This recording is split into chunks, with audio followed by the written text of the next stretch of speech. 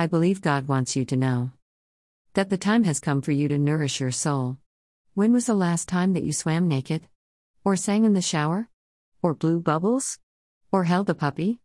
Or made love all Sunday afternoon? Or prayed really softly, not from need, but from love? Has it been a while? Then hurry. Do it. Hurry.